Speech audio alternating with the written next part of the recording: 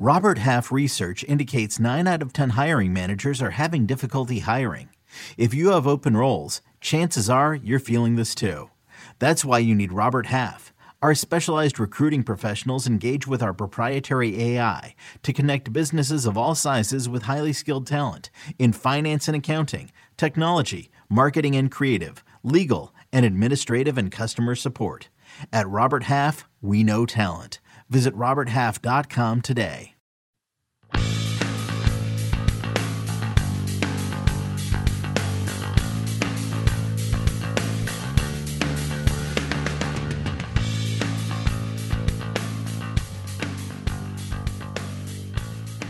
Welcome back to the First Cut Podcast. I'm your host, Rick Gaiman, and despite not having any quote-unquote real golf for this week, we've got plenty of storylines to talk through, so I've assembled the team. Let's start. Kyle Porter, welcome. Good morning. Happy Monday. Yeah, it's a short week. It's a good week. PGA Tour's over. This is vacation almost, kind of. We got a lot going on, but yeah, I'm excited about this week and excited what we have to talk about today. Yeah, there is quite a bit to talk about, despite the PGA Tour being done for the calendar year, the European Tour wrapping up with their race to Dubai, but plenty of storylines. So also joining us, Mark Immelman is here. Mark, I've got a lot of interesting questions that I'm going to need your opinion on, but first off, good morning and welcome. How's it? Good to be with you guys again. And talk about vacation. For the first time in a long while, I don't have any golf lessons scheduled. There's no golf broadcast to be done. I'm enjoying Monday off. So Thanksgiving is coming a little early in the Immelman household right now, which is cool. Good for you. You are on vacation. I love it. Well, we're going to make you work here for a little bit longer. So let's hop into this. All right. Luckily, this is not broadcast because I'm kind of like I've just gotten out of bed. Beauty. Well, let's start with the RSM Classic last week, and quite honestly, a little bit under the radar in terms of storylines going. Tyler Duncan jumps out and fires the lowest round, or tied for the lowest round of the day on Sunday, to capture the RSM Classic in a playoff after beating Webb Simpson, who can just not seem to win this golf tournament. But the real storyline out of this, and there's just such a great note that we have, is Tyler Duncan's biggest win before this week was the Indiana State Amateur title. That's awesome. Started the week ranked 378th in the world, will now be ranked 170th. Mark, let's start with you, because coming into the week, there was a lot of talk about Brendan Todd going for his third straight win. Webb Simpson commanded a lot of the attention over the course of this week as well. To me, someone who was just following along with this, Tyler Duncan just pops his name up at the top of the leaderboard and wins this thing. So is there a benefit or a perk involved to kind of flying under the radar, a little anonymity in a golf tournament on the world's biggest stage? There is a little bit, but I think back to a couple of years ago when Tyler Duncan got a sponsor's invitation to play in the Safeway Open, and through 2.5 rounds, he was atop the leaderboard. And I was out there on the call, and he looked like he was born to be in that place. He was calm, he was cool, he was collected, the game was there. And so that's sort of the preamble to my observation. Whether there's anonymity or not, you've still got to go out there and play. And as soon as one plays a good round, then, the mind starts to wander. And it's like, oh, well, I can get the big finish, maybe the win. And then this is a guy that went, 54 holes without making a bogey. He made his first bogey in the event on the first hole in the final round. So perhaps there's some advantage when you've got the spotlight shone on other people. But there's that personal spotlight that one shines on oneself. And when you're going well, your mind can start to wander. But, man, what a performance he put together, especially on that final day in some blustery cold conditions. And Seaside is visually imposing, that golf course. And he was, ball striking was there, mindset was there. To close with 2 birdies, I mean, you should get a free game if you birdie the 8th hole of that golf. And birdie to post and get in a playoff, there was some special stuff. And he looked like he had been there all of his life. Yeah, and I really love seeing a guy make a putt to win an event in a playoff as opposed to someone missing a putt and giving it to him. But Kyle, let's turn to you. I mean, Tyler Duncan is a guy that we have seen, one round in every tournament or 2 rounds in every tournament. He's been able to kind of play well, but this is really the first time we've seen him put all 4 rounds together. And I believe he is now the 4th first-time winner in just the first 11 events of this year. So what are your takeaways from this fall season and Tyler Duncan capturing the RSM Classic? Yeah, it's kind of incredible. I was just writing about this and sort of juxtaposing Duncan to Webb. Webb, in his amateur career and his college, I mean, he won everything, right? He's won a U.S. Open, he's won a Players, all this stuff. And there's a great sort of slip in. I was reading the transcript this morning in Duncan's press conference last night, where the question asker, I have no idea who this was, says, "I apologize for not knowing this, but on the telecast, they said your last victory might have been the 2011 Indiana Amateur." Because it's like at this level, when you're talking about the PGA Tour, even in the fall, these are guys that like won USGA events growing up, AJGA, like USAMs, Junior AMs, all this stuff. And this guy's like, I mean, I'm scrolling through his profile on the Purdue golf website, and it's like, he was second team all Big Ten. And you're like, what? Like, how does this guy get to a place where he's taking down a top 10 player in the world and Webb Simpson in a playoff? It's just, I think to me, and Mark talks about this a lot, and I agree with it, it always points back to how great golf is, because you have to go out and actually do it, and that's what Duncan did on Sunday. Yeah, it's really funny. I spend a lot of time in like the fun facts section of the PGA Tour player profiles, and yeah, you're right. Every guy's a multi-time All-American. They were the state champion 4 times in a row. Like these guys have quite the resume. But let's segue into Webb Simpson, Kyle. I mean, this guy, another runner-up finish. He's got 4 runner-ups in his last 10 starts. He's the 11th ranked player in the world. He's been inside the top 10 on the money list the last 2 seasons. I'm starting to think he's one of the most underrated players on tour. Am I wrong? No, you're not wrong. I think when we think about Webb, everybody's like, oh yeah, nice guy, good dude, won a U.S. Open. There was that bird thing. That was weird. He's like one of the 12 best golfers in the world. And I mean, I made a list here. So most underrated, I would go, this is just like scrolling through the world golf rankings and just super quick. So I would get a lot of surprises in here for you guys. Webb, Cantlay, Bernd Wiesberger, who's ranked ahead of Ricky Fowler, by the way, unbelievable. Crazy. Sung Jae, our guy, and Xander. I think those are probably 5 of your most underrated guys in the world. Maybe you could throw Jon Rahm in there. I know we're going to talk about him in a little bit, because as good as people think he is, I think he's even better than that. But yeah, Webb's right there, and I think that he's so consistent, and he went out as somebody who was the favorite of this event, and he was leading after the first round. He's kind of going like, he's just like the guy to beat, and he goes out and plays like it, and that's really impressive. That's hard to do, and I just think he's somebody that we need to think about as like one of the 10, 12, 13 best guys in the world.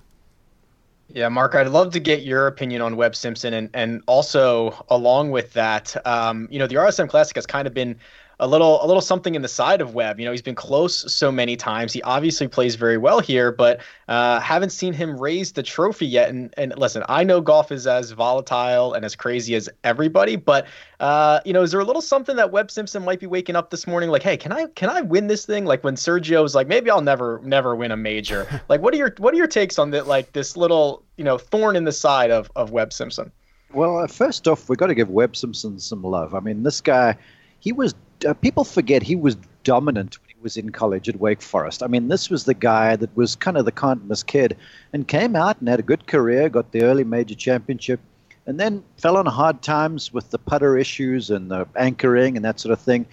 But to speak to the mindset that this guy has and employs, when the ban came down, he broke that belly putter over his knee. He told because this was him saying, okay, I am all in now, no excuses, this is what I'm going to do. And the game kind of went sour some, and then he got that putter thing figured out, and now statistically he is as sharp as anyone in the game. And aside from that, now to contrast to Tyler Duncan, for argument's sake, Webb wins. He used to in college, he used to as an amateur, and now Webb is getting to the PGA Tour, no weaknesses, putts great, has that winner's mindset, and whenever this guy plays, I mean, you highlighted, Rick, the 4 runner-ups in the last 10 events. That is some golfing over there.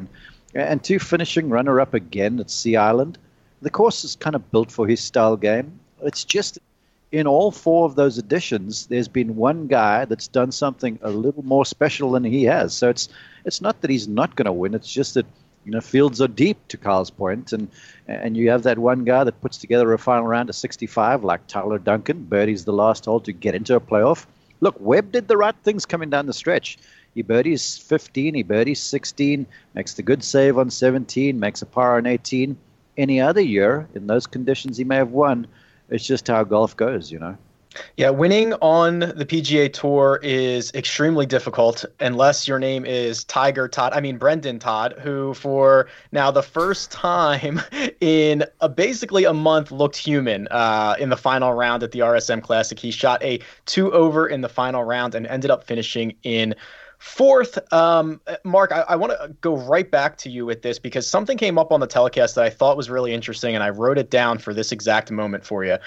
I don't remember who said it, but one of the commentators described it as the weight of being in contention for 3 straight weeks, where basically 12 rounds in a row, this guy has basically been in contention, had to deal with the stress, had to deal with everything that goes along with it. And I really wanted to get your take on the idea of that and having, we've talked about stress-free rounds before. Brendan Todd has not had a stress-free round in quite some time. And I made a note to ask you about that comment. Well, there is a weight, and I know for the listener to this they're going like, well, whatever, man, these guys have a jet seasons. And look, that's true. But what you must realize for the guy in contention, they're normally in one of the last groups, let's say on Saturday, right? So they get done late, especially now in the fall where it gets dark early. Then you've got to go and do some media, which will take you, depending on how noteworthy you are, anywhere up to an hour. Then you back in the car, and then you go and grab dinner, and then you back to the hotel room. And so by this stage it's 9:30 p.m. if not later, and then you sort of unpacking all the stuff in your mind, and the mind is still running rampant. The body might be physically exerted from the long days, and then you got to lay down there and try and go back to sleep and wake up refreshed for another challenging emotional and mental day on the final round. So there's that's always brought to bear for the leaders, is the not the lack of sleep, but the fact that it's hard to sleep. And of course, fatigue makes cowards of us all, right? So there's that's on the go. There's the playing under the pressure, which is demanding. And when you're playing, sort of finishing 30th in whatever field you're playing in, there's less pressure. Guys are free swinging and such. But when you're in contention, when you've got galleries, when you've got TV cameras around, all that sort of stuff, it does add a weight to the whole job. And winning is not easy. The fields are so deep, but the emotionality of it all, the mental challenges of it all, just the physical exertion of it all is a real deal. And to do that, almost 3 weeks in a row, it's incomprehensible for most human beings. Yeah, I really love that answer, and it makes a lot of sense. And Brendan Todd, Kyle, he's now up to 72nd in the world.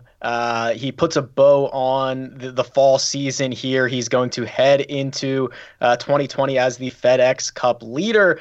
Could you have imagined this in any way 12 weeks ago?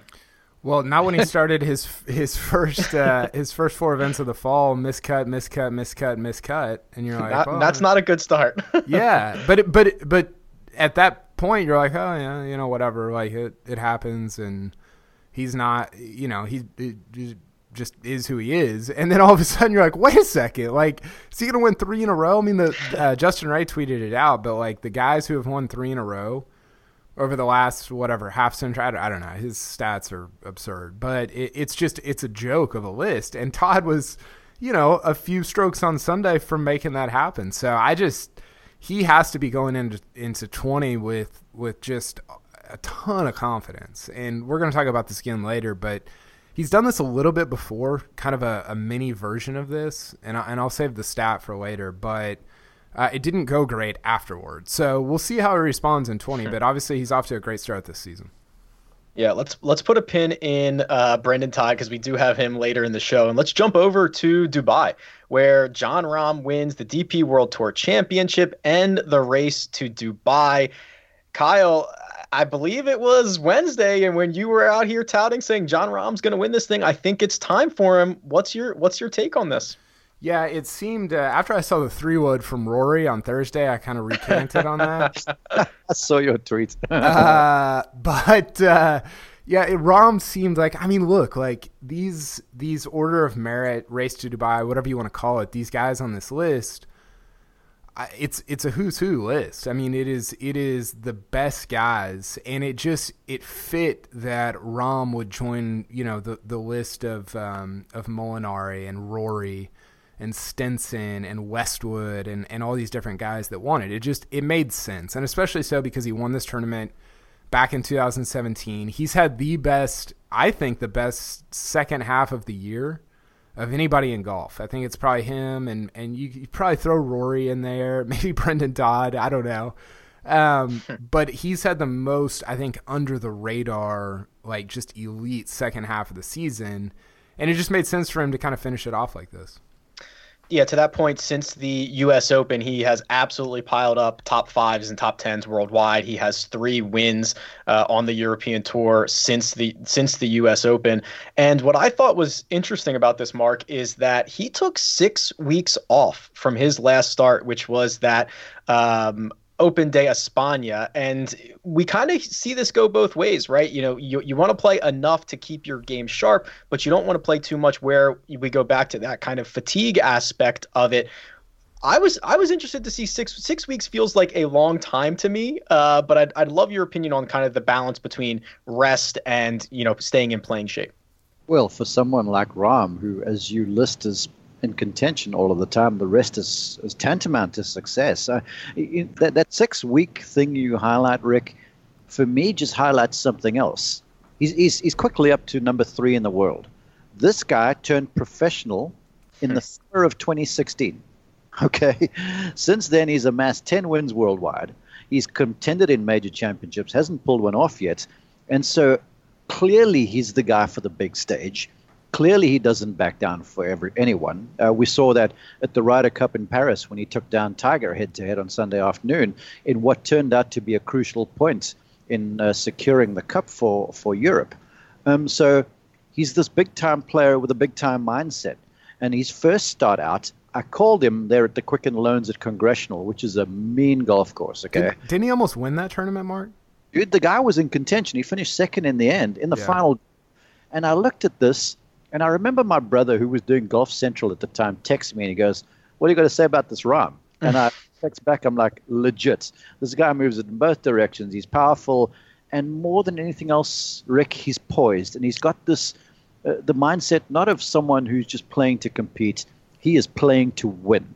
And that, to me, that guy can take 6 weeks off, like a Tiger Woods, and say, I'm not concerned about who I am, about my technique, about who's playing. I'm going to do what I got to do to make sure that when I tee it up, I bring my best because I'm a big game hunter. And he proved that in Dubai with what was a dominant performance. I mean, he had a number of good shots, okay? And he blew that 6-stroke lead. I found it curious that all the commentators were harping on that.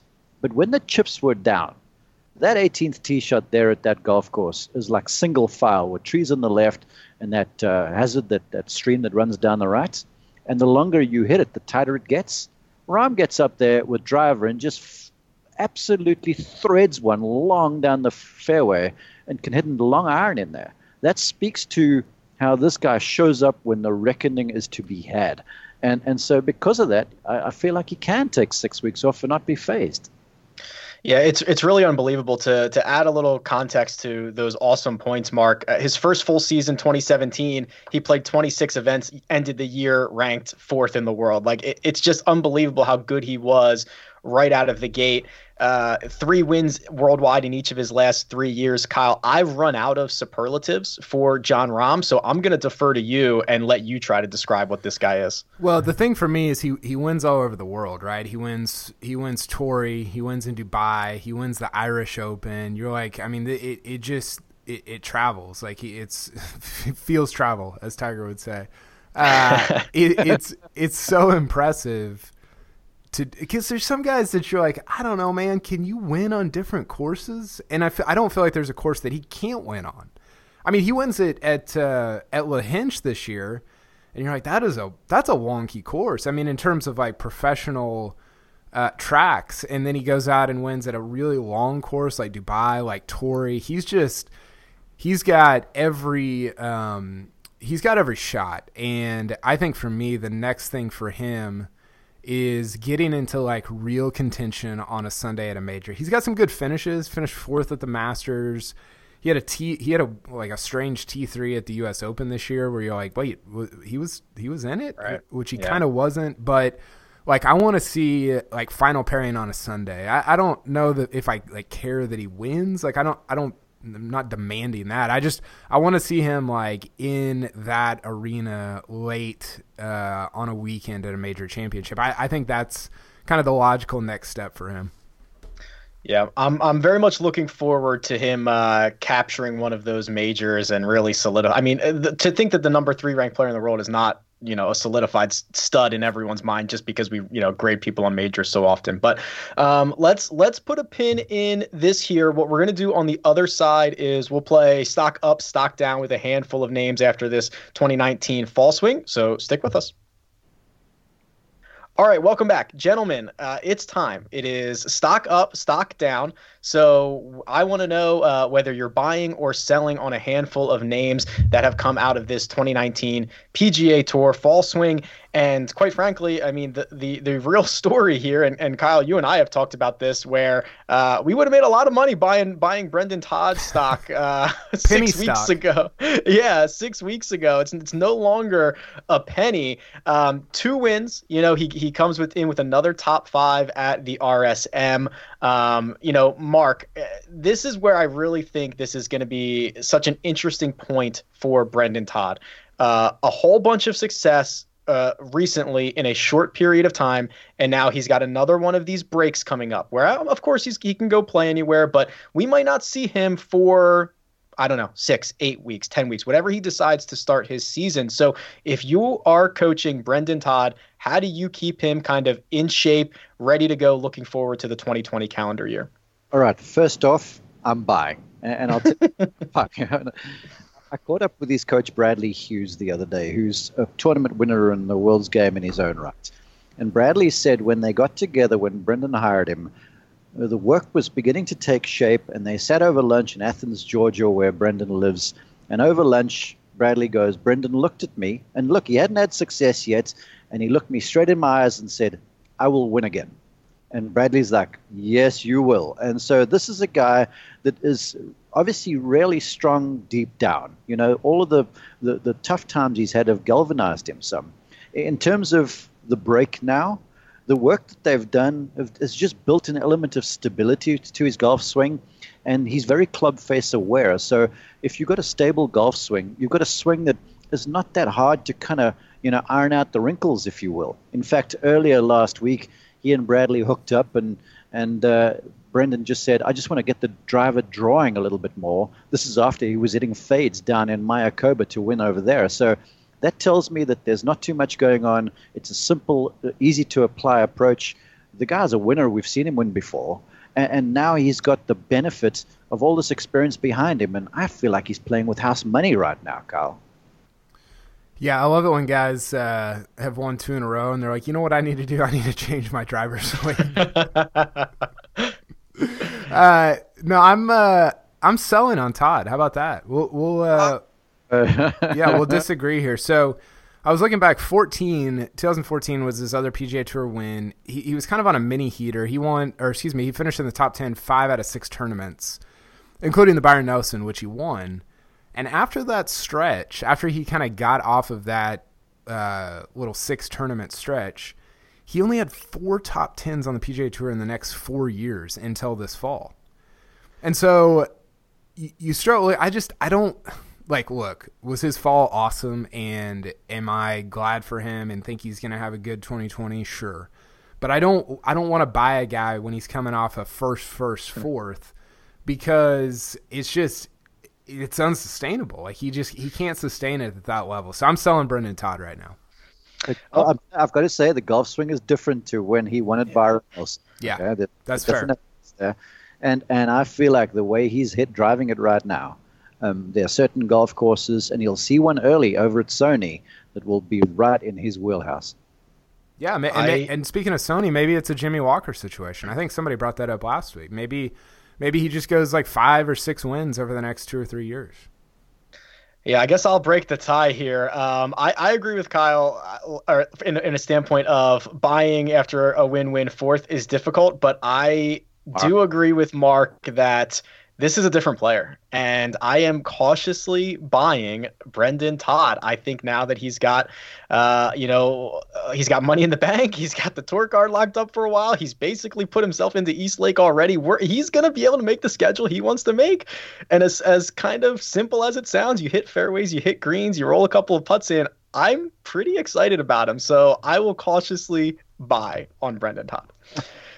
The next guy here, I cannot feel the same way about. It's Jason Day, who in this 2019 fall swing, a 22nd at Zozo, a 31st at the CJ Cup, a missed cut at Mayakoba, and all the three of us have chatted about what he means to this President's Cup team coming up in just a few weeks, and how his game has kind of fallen off. And to put the numbers behind that, he's currently ranked 31st in the world, Mark, and this is going to be his worst year-end ranking since 2012, where he was 37th in the world. So Jason Day, as far as the world rankings go, almost into uncharted territory in the last half decade or so. So I'm curious to hear if you're buying or selling on Jason Day.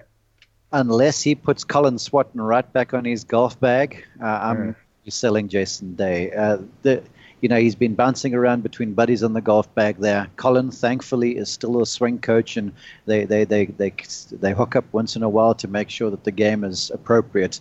But Colin said something to me that I really appreciated, and he said they've got buckets they work towards. There's an emotional bucket, a mental bucket, a physical bucket, and all those buckets have to be full. And Jason, obviously, there's the family thing. And right now, when he's on the golf course, he looks like he's having fun, but it just doesn't look convincing to me. So I'd love to see Colin back on the bag, in which case I feel like he can become a threat again.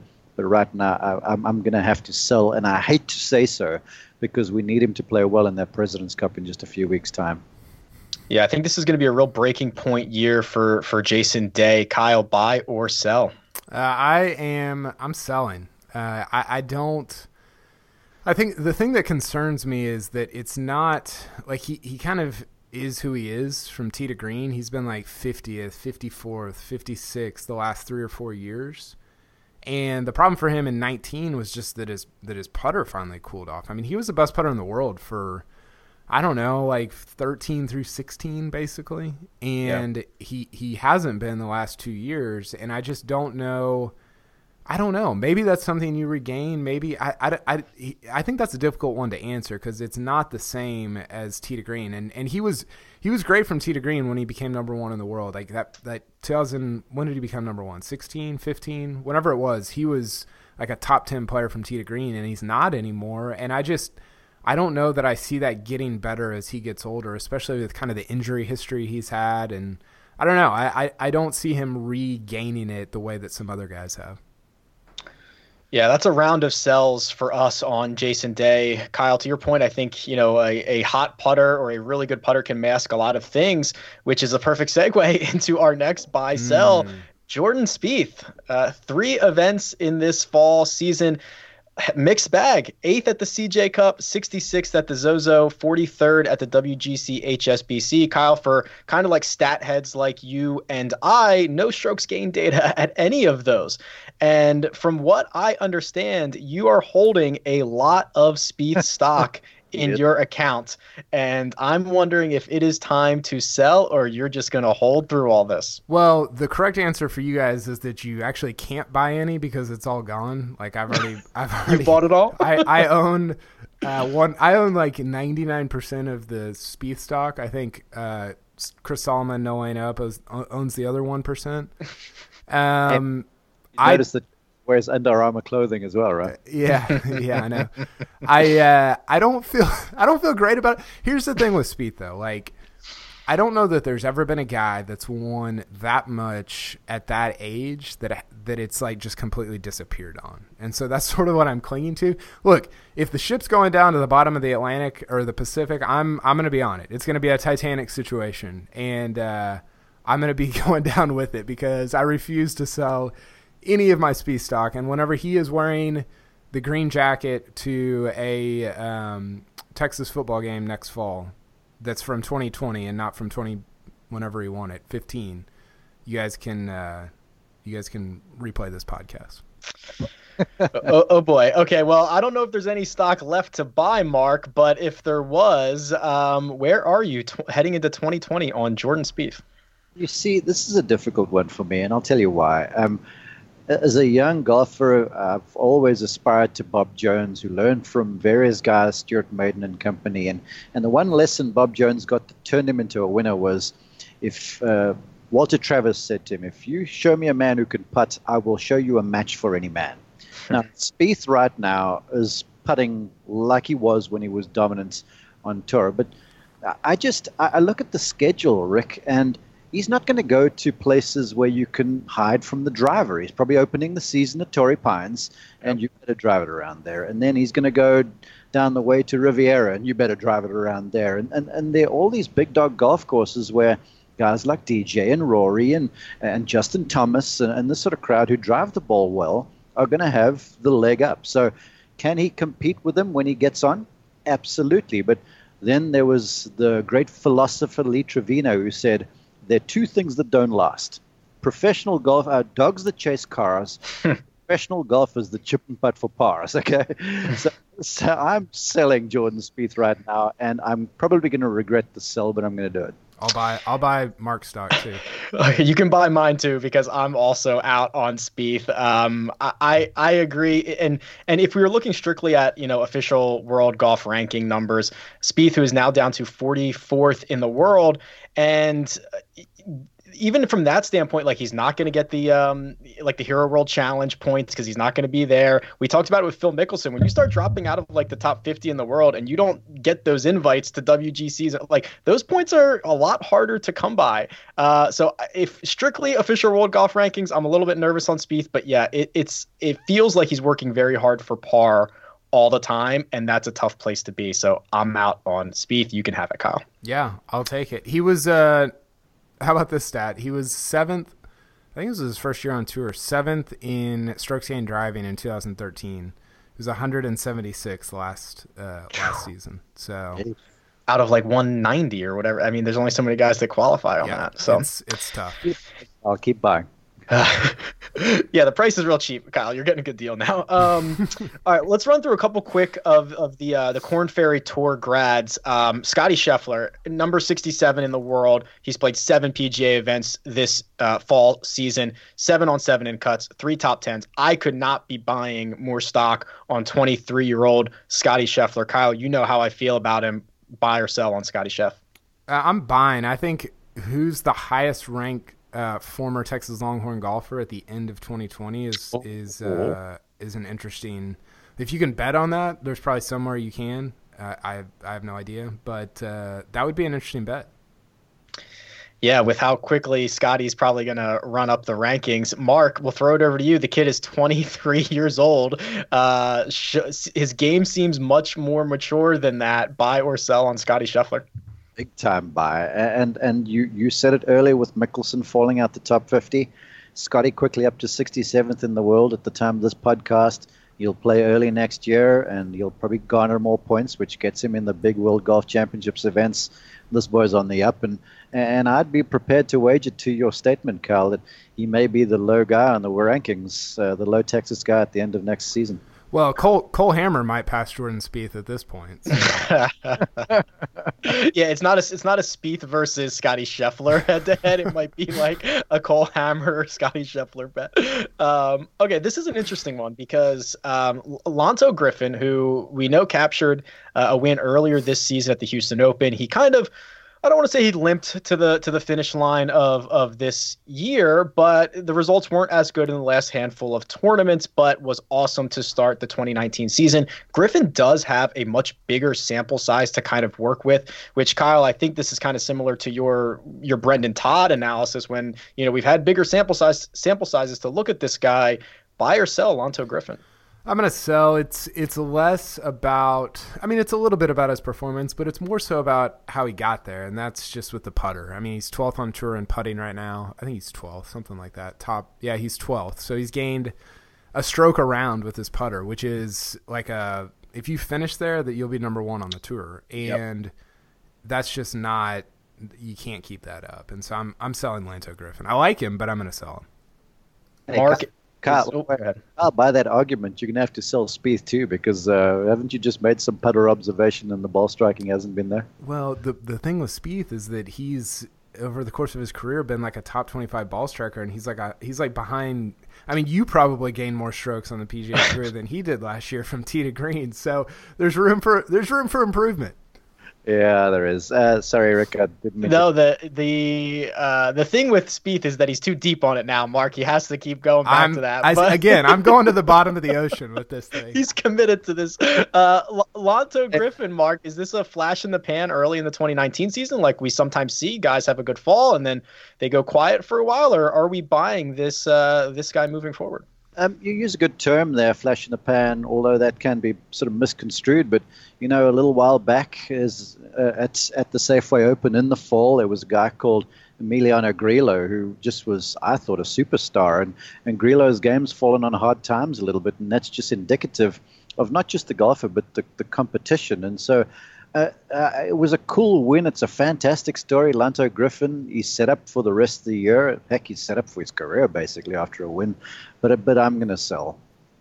Yeah, I think that's fair. And then we'll wrap with one last quick one here in the buy sell for the Korn Ferry Tour Garage.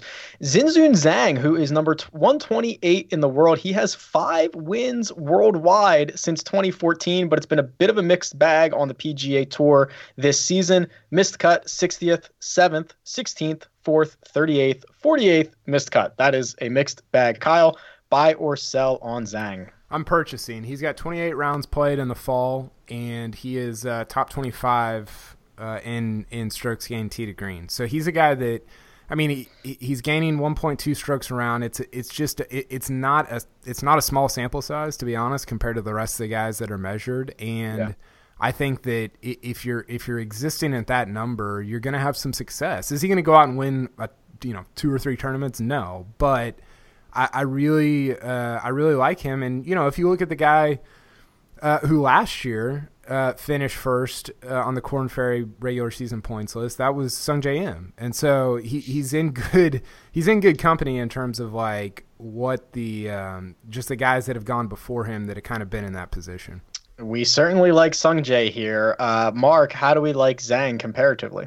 Well, if you go back and look in the history of these podcasts, there was a less accomplished host than you, Rick, who hosted this thing. His name was Kyle Porter. And talking about Korn Ferry grads, and Kyle said to me, who do you like coming out? And I said Zigzag. I love his game. He's been on the PGA Tour before, went back through the Korn Ferry Tour, and I highlighted him as someone to pay attention to. So just like Kyle on his ship, I'm going to stay on my ship. But this guy's stroke average is 70.7 right now. And, you can look at strokes gain metrics and such. If you add together 470s and that's your stroke average, that's 8 under par. And there's certain places that you're going to have your good weeks and be lower, and other places that if you do just that, you'll be fine. So I feel like Zhang is going to just continue what he's doing. I'm buying. I love it. All right, I've got a couple other quick topics for us to get through before we put a bow on this. And there's nothing like wrapping up a calendar year without looking forward to the first full week of April. So I want to turn our attention to Augusta and kind of see if there's anybody we're interested in terms of who could possibly win this event. So to kind of put this into perspective, the big boys in terms of the betting market have moved a little bit over the last few months. Brooks is still your favorite at 9-1, followed closely behind by Rory at 10-1. Tiger is always going to be up there at 12-1. And the run that Rahm has been on has dropped his number pretty significantly. He's down to 14 14-1. So those are your 4 big time betting favorites for this event. So Kyle, we'll start with you. Is there anybody from that list or anybody that you're looking for trending towards Augusta come April? I think I might call my shot right now. Do it. Okay, we ready for this? I'm ready. I'm writing it down. I'm going. Well, now I'll probably end up picking Rory, but I'll go X-Man Xander, Masters champ, T2 last year. 25-1 is a good number right now. I think people just don't realize how. I mean, he made a leap last year. Like, we talk about this in other sports where you go from – talk about a lot in, I think, maybe the NBA. Like, you go from your rookie year to your second or third year, and guys just make leaps. We're seeing that with Luka Doncic right now, right? And I think that this is the first ever Xander Schauffele Luka Doncic comparison, maybe the last. You're breaking ground. But he made a leap in terms of his consistency from tee to green, and he's really, really good. And I'm gonna call him as my 2020 Masters winner. All right, I don't mind that at all. I'm gonna go. I'm a huge Justin Thomas fan. JT, I could, if we were buying stock on JT, I'd own it all. But the experience that you need around Augusta has me a little bit interested in Matt Kuchar at 60-1. You know, he's piled up top tens there, just hasn't been able to don the green jacket. So Mark, is Rory gonna get the career Grand Slam? Can Tiger go back to back? Is it someone else? Who should we be looking for in Augusta? Well, look, if Rory did win, then I'd happily spend the $100 I'm going to put on Jon Rahm, because this guy, we've just talked about this. He is a big game hunter. He knows how to play Augusta National. He seems, if I watch the interview that after the win over in Dubai, he seems like he's almost driven by Seve Ballesteros. And Jose Maria Olazabal was the same way. He's got 2 wins there. Sergio finally got his. The Masters is special to everybody, but especially special to the Spanish folks. And with Seve being such a hero around those areas, and every Tuesday night they sort of drink a toast to him at the Champions Dinner. I feel like Jon Rahm wins the green jacket, and that'll make me $1,400 rich. I like that. And Rahm, his first start in Augusta was 2017. He tied for 27th, which first-timers we know don't win this event. Backed that up with a 4th place finish in 2018 and a T9 in 2019. This guy seems to like the course. I would love to see him don the green jacket this April. And then, gentlemen, let's wrap up with one last item here. Let's look to the LPGA Tour. So Se-Young Kim, wins the CME Group Tour Championship for a record $1.5 million. And the story out of the LPGA Tour is the 2020 schedule gets released. It's got record purses. It's got more events. This seems like a really big step forward for the LPGA Tour. Kyle, is this where one, I want to get your reactions to the increased prize pool and the increased events, but is this an opportunity where we're just going to see a bigger spotlight on the LPGA Tour? Maybe they partner with some of these fantasy websites, or I don't know, as gambling becomes more integrated in our US ecosystem here. Is this a launching point for the LPGA Tour?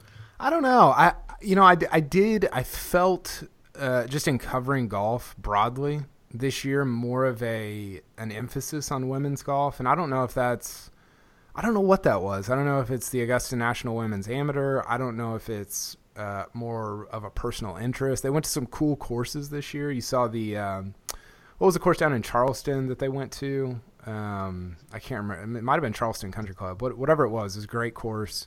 And I don't know. I don't know. I don't know if it's I don't know if we're going to look back and be like, oh, 2019, big jumping off point. But I do think, and this was talked about after the tournament yesterday, that everything's just headed in the right direction with the LPGA. And maybe that's wrong. Maybe in 15 years we look back and say, well, that was a dumb statement. But it does feel like that things are headed in a good, healthy direction for LPGA golf. Yeah, I think it's funny when you said that. I could probably name more golfers on the LPGA Tour now than I ever could, which I don't know if that's a measurement or a metric of anything, but it is interesting that there is more of a spotlight. And I wonder if, Mark, man, correct me if I'm wrong here. Didn't when it was, I guess it was the web.com tour at the time, try to kind of offset with the PGA Tour where they like start on Sunday and end on Wednesday so that they could get more eyeballs. I feel like, you've got the Golf Channel. There should be live golf on every day of the week. And I wonder if the LPGA Tour might try something like that to get us more live coverage. Well, you've got to credit Mike Wan. I mean, the commissioner, since he's been at the helm, this tour has just grown in leaps and bounds. And he's the kind of guy that's not afraid to try, and to venture into uncharted territory. So perhaps that might be the thing. For me, it's the personalities that are coming to the fore, and perhaps they come into the fore because there's added emphasis and coverage. But you've got some nice-looking players and some fun people, and they are so accommodating to the fans. To me, I don't sound like I follow NASCAR, but I do. And it's such a fun fan experience to follow NASCAR because you can get almost into the cockpit of the car.